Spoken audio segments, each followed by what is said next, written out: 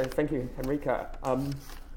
The Passionale Christi and Antichristi, one of almost 500 pamphlets here in the Taylor, was first published in May 1521, and its production was overseen by Martin Luther. The woodcuts were produced in the workshop of Lucas Cranach, with captions underneath each image written by Luther's colleagues Philip Melanchthon and the lawyer Johann Schwertfeger. The pamphlet's made up of 26 woodcuts in which scenes from the life of Christ are contrasted with those of the Antichrist, identified as the Pope.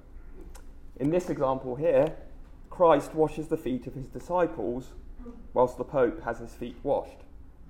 And the pamphlet helps to bring alive the striking combination of printing, prayer, and propaganda in the world of Reformation Germany.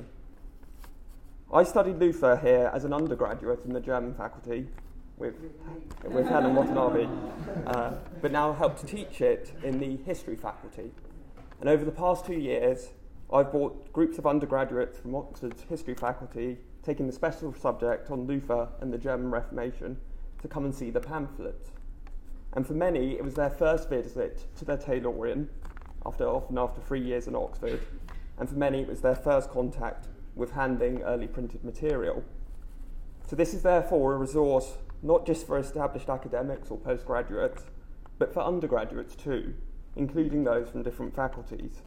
And they offer an opportunity to promote interdisciplinarity and collaboration, much like Luther and Cranach did all those years ago.